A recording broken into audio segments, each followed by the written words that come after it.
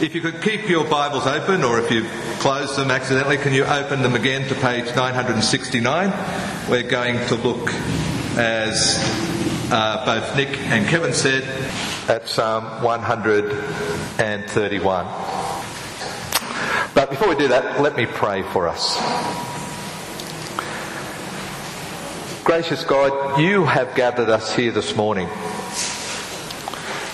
You, the God of the universe, have ordained it that we meet together and that we hear the Bible read and that we listen to you. So we pray that your Spirit might move in us so that indeed right now we hear you, the living God, speak your word of truth to us. Amen. The most frequently asked question of Cass and I since we've returned from overseas is, how was your trip? How was the journey? Well, in a word, it was amazing. In 3 words, potentially life-changing. It was a combination of activity and rest. There was walking and bussing and sailing and sitting and observing and waiting. Each day was a journey in itself. Each day was a journey, but it wasn't the journey. We were there, and then we were there, but we weren't there yet. There were days that were spontaneous days, relatively unplanned. We didn't know what the outcome would be because we weren't in control of bus timetables, train timetables. Other days, we planned our movements precisely. Like the day we'd bought our tickets for the train trip from Amsterdam to Brussels. A direct trip that ended up requiring 2 changes and a hectic race across the platform. There were things still that we couldn't control. The result was that every day we were thinking about, could we place our confidence in our planning, in ourselves? Or did we need to place our confidence in others? Would we find contentment at the end of the day when we couldn't control the day? Would our hopes be dashed? Each day, in the midst of all this, our hearts turned to home. Psalm 131, as you can see in your Bibles, is a song of ascent. It was a song sung on a journey for the Israelites to their ultimate place of worship, the temple in Jerusalem. This is a worship song sung on the way to worship. Life is a journey. Worship is a journey. We all live, we all worship. As Jesus says, for where your treasure is, there your heart will be also. Pretty obvious, isn't it? The place where your treasure is the place that you will most want to be. And that's where you'll end up being. Our treasure is what we ultimately worship. And that's what we give our hearts to. Our gathering here this morning is worship on our way to our ultimate place of worship. In Psalm 131, we see that worship is a journey that feeds the soul. A journey that leads us to our true home. A journey that raises questions of confidence, contentment, and hope. Worship is where we place our confidence. Worship is where we seek contentment. Worship is where our hope is shaped. In this psalm, David is urging his fellow Israelites to place their confidence find their contentment and have their hope shaped by the living God. Please look with me at verse 1. My heart is not proud, Lord. My eyes are not haughty. I do not concern myself with great matters or things too wonderful for me. David is not placing his confidence and not urging the Israelites to place their confidence in his power, in his status as the Lord's anointed. He is not placing his confidence in his power, just as he didn't place his confidence in his power as he stood before Goliath. He is placing his confidence in the Lord Almighty. David is not placing his confidence in his moral life, because he knows he's capable of acts of adultery and murder, as witnessed by Bathsheba and Uriah. No, he is placing his confidence in the holy, righteous God. He's definitely not placing his confidence in his knowledge here. We can see that there are matters that are too great for him, too wonderful for him to understand. There are things beyond his grasp that he just cannot understand, and maybe are even beyond his need to know. No, he's not placing his confidence in his knowledge. He's placing his confidence in the all-knowing, all-wise God. So we see here that David is not placing his confidence in himself, but he is humbly acknowledging that God is God, and God alone is God. We know and can explain a lot of things, can't we? But in the end, I'm not sure that we know all that much. I know that God is the sovereign Lord, the maker and ruler of all things seen and unseen. I know that nothing escapes his control or scrutiny, not even the hairs of my head.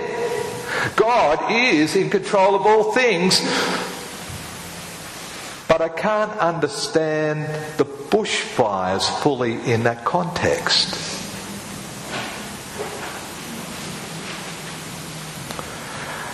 Our bodies are beautifully, fearfully, wonderfully made, but I don't know how all the intricate parts work. I don't know how the brain works. What are thoughts? Where do thoughts come from? God says, I am with you, and he sent Jesus to prove that. But why are our lives so broken? Oh yes, I can glibly answer sin, but that's not the full answer. That's not God's full answer. Life is about learning that God is always God, and God is always good, and I am neither.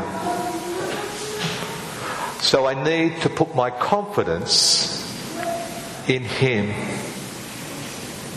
My problem is not the things that I don't know. I think my problem is what I do with the things that I do know.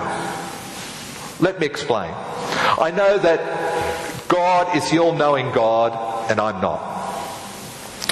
I know that God is all-powerful, and I'm not. I know that God is love, and I'm not. I know that Jesus is the invisible likeness of the invisible God, and I am not. I know these things, that God is all-powerful, all-loving, all-knowing, and that Jesus shows me him clearly. But my problem is, every day I fail at points to act in accordance with all those things I know about God. I don't put my confidence in him as I should. I've got to learn daily to place my confidence more fully in him. Are you with me here? Is this a picture of you as well? I expect so. I need to learn to worship with my life, with all of my life, because that's what we were made for. We were made to worship. Daily, I need to let God be God and not allow my pride to get in the way. I need daily help on this worship journey. I need to fix my eyes on Jesus, the author and the perfecter of my faith, because in him I see someone who has placed his confidence in the Lord God. Someone who placed his confidence in him in Gethsemane. Not my will, but your will be done. Someone who placed his confidence in him even on the cross. Father, into your hands I commit my spirit. Letting God be God and placing our confidence in him. In verse 2, David turns our attention to the idea of contentment and where we find our contentment. If you could read verse 2 with me. I have calmed and quieted my soul. I am like a weaned child with its mother. Like a weaned child, I am content. Now, I haven't made a mistake there. I put my soul there purposefully because the original language says soul. Now, our soul is our true self. But if we just have myself, as we have here, we might get confused just with our physical self and not our true self, our soul. So this picture of mother and child is a picture of both the end point of our journey and of experiences that we can have on the way if we are prepared to quiet our souls by placing our confidence in God. As most of you know, my daughter gave birth to a child 5.5 months ago. Her name is Harriet. She is the most beautiful child in the whole universe. And let me tell you, she is also the most gifted child in the whole universe. And the bond between Katie and Harriet, it's wonderful. But when Harriet's hungry, she becomes highly aware of the milk that Katie can offer.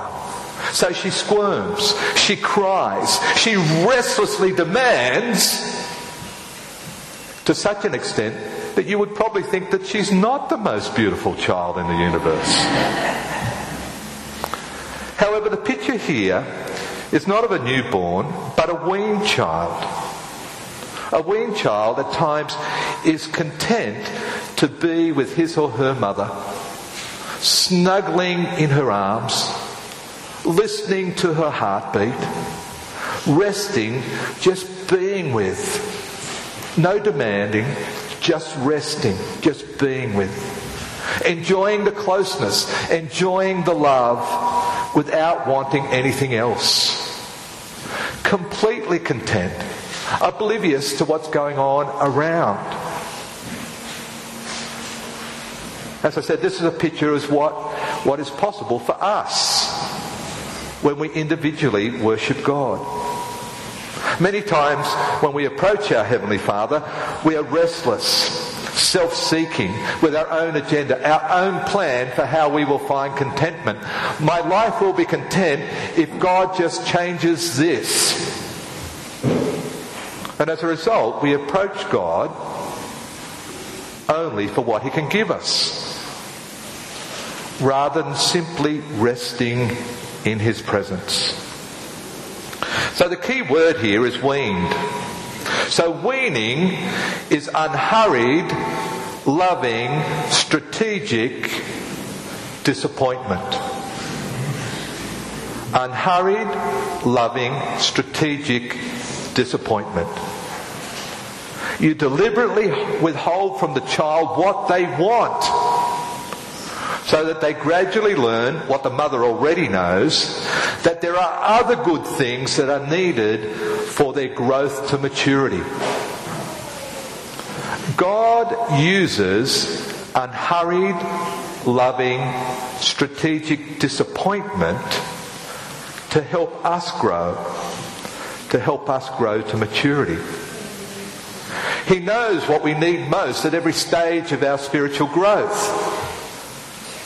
And in His love and grace, He will withhold from us those things which we might think are best. He will withhold from us those things which we might think will bring contentment. In His infinite wisdom and in His unhurried way, He will do what we see as disappointing to work His perfect will in His perfect way in our lives.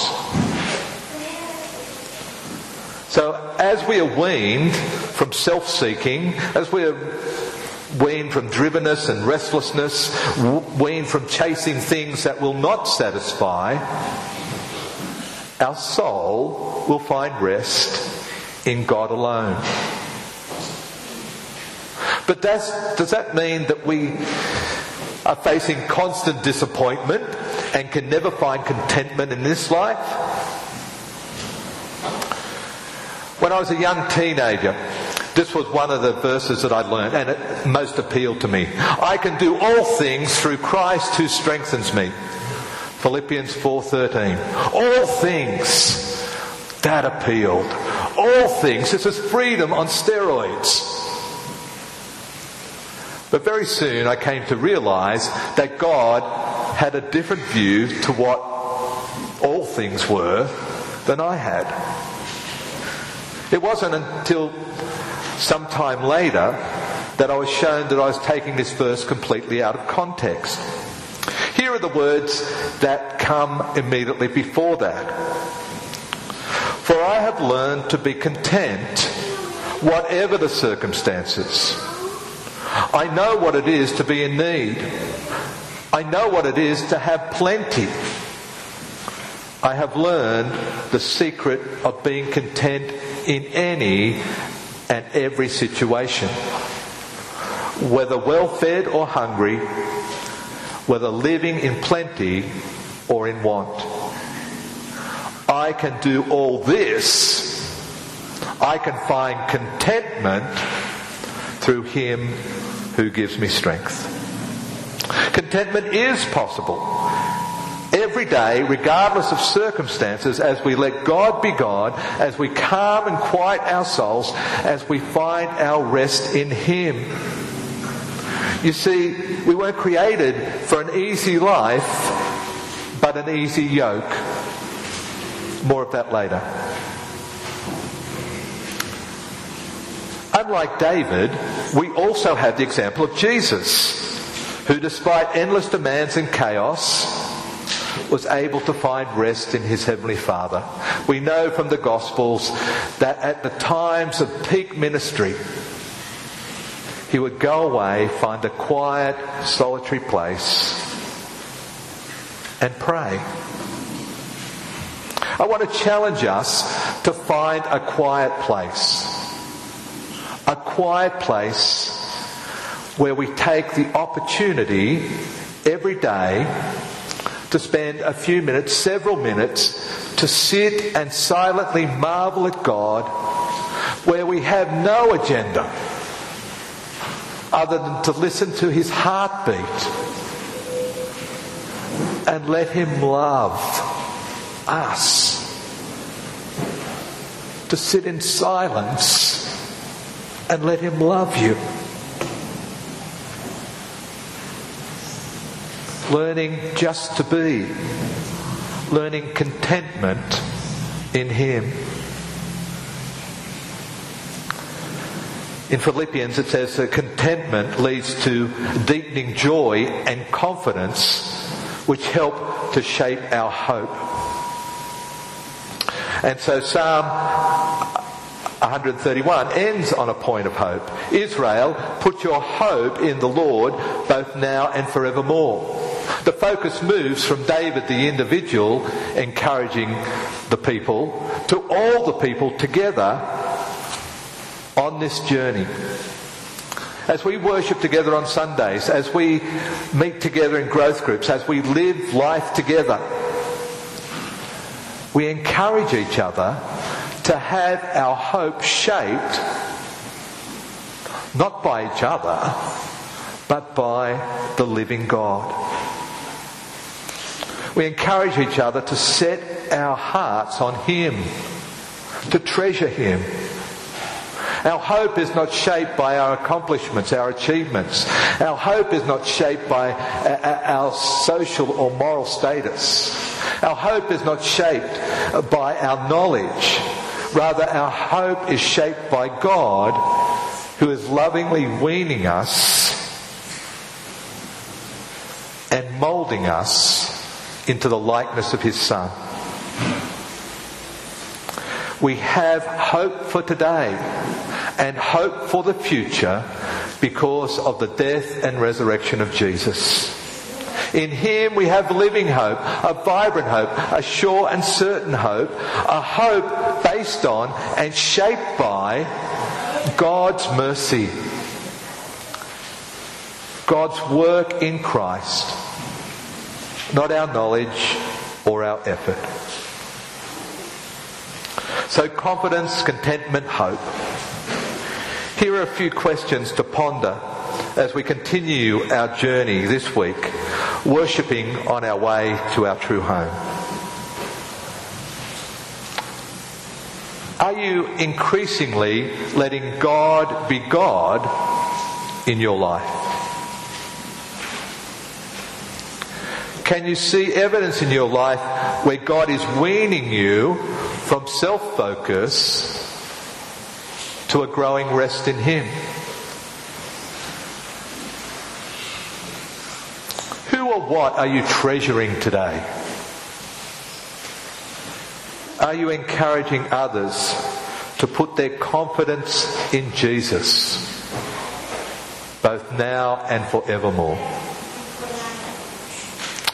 Amen.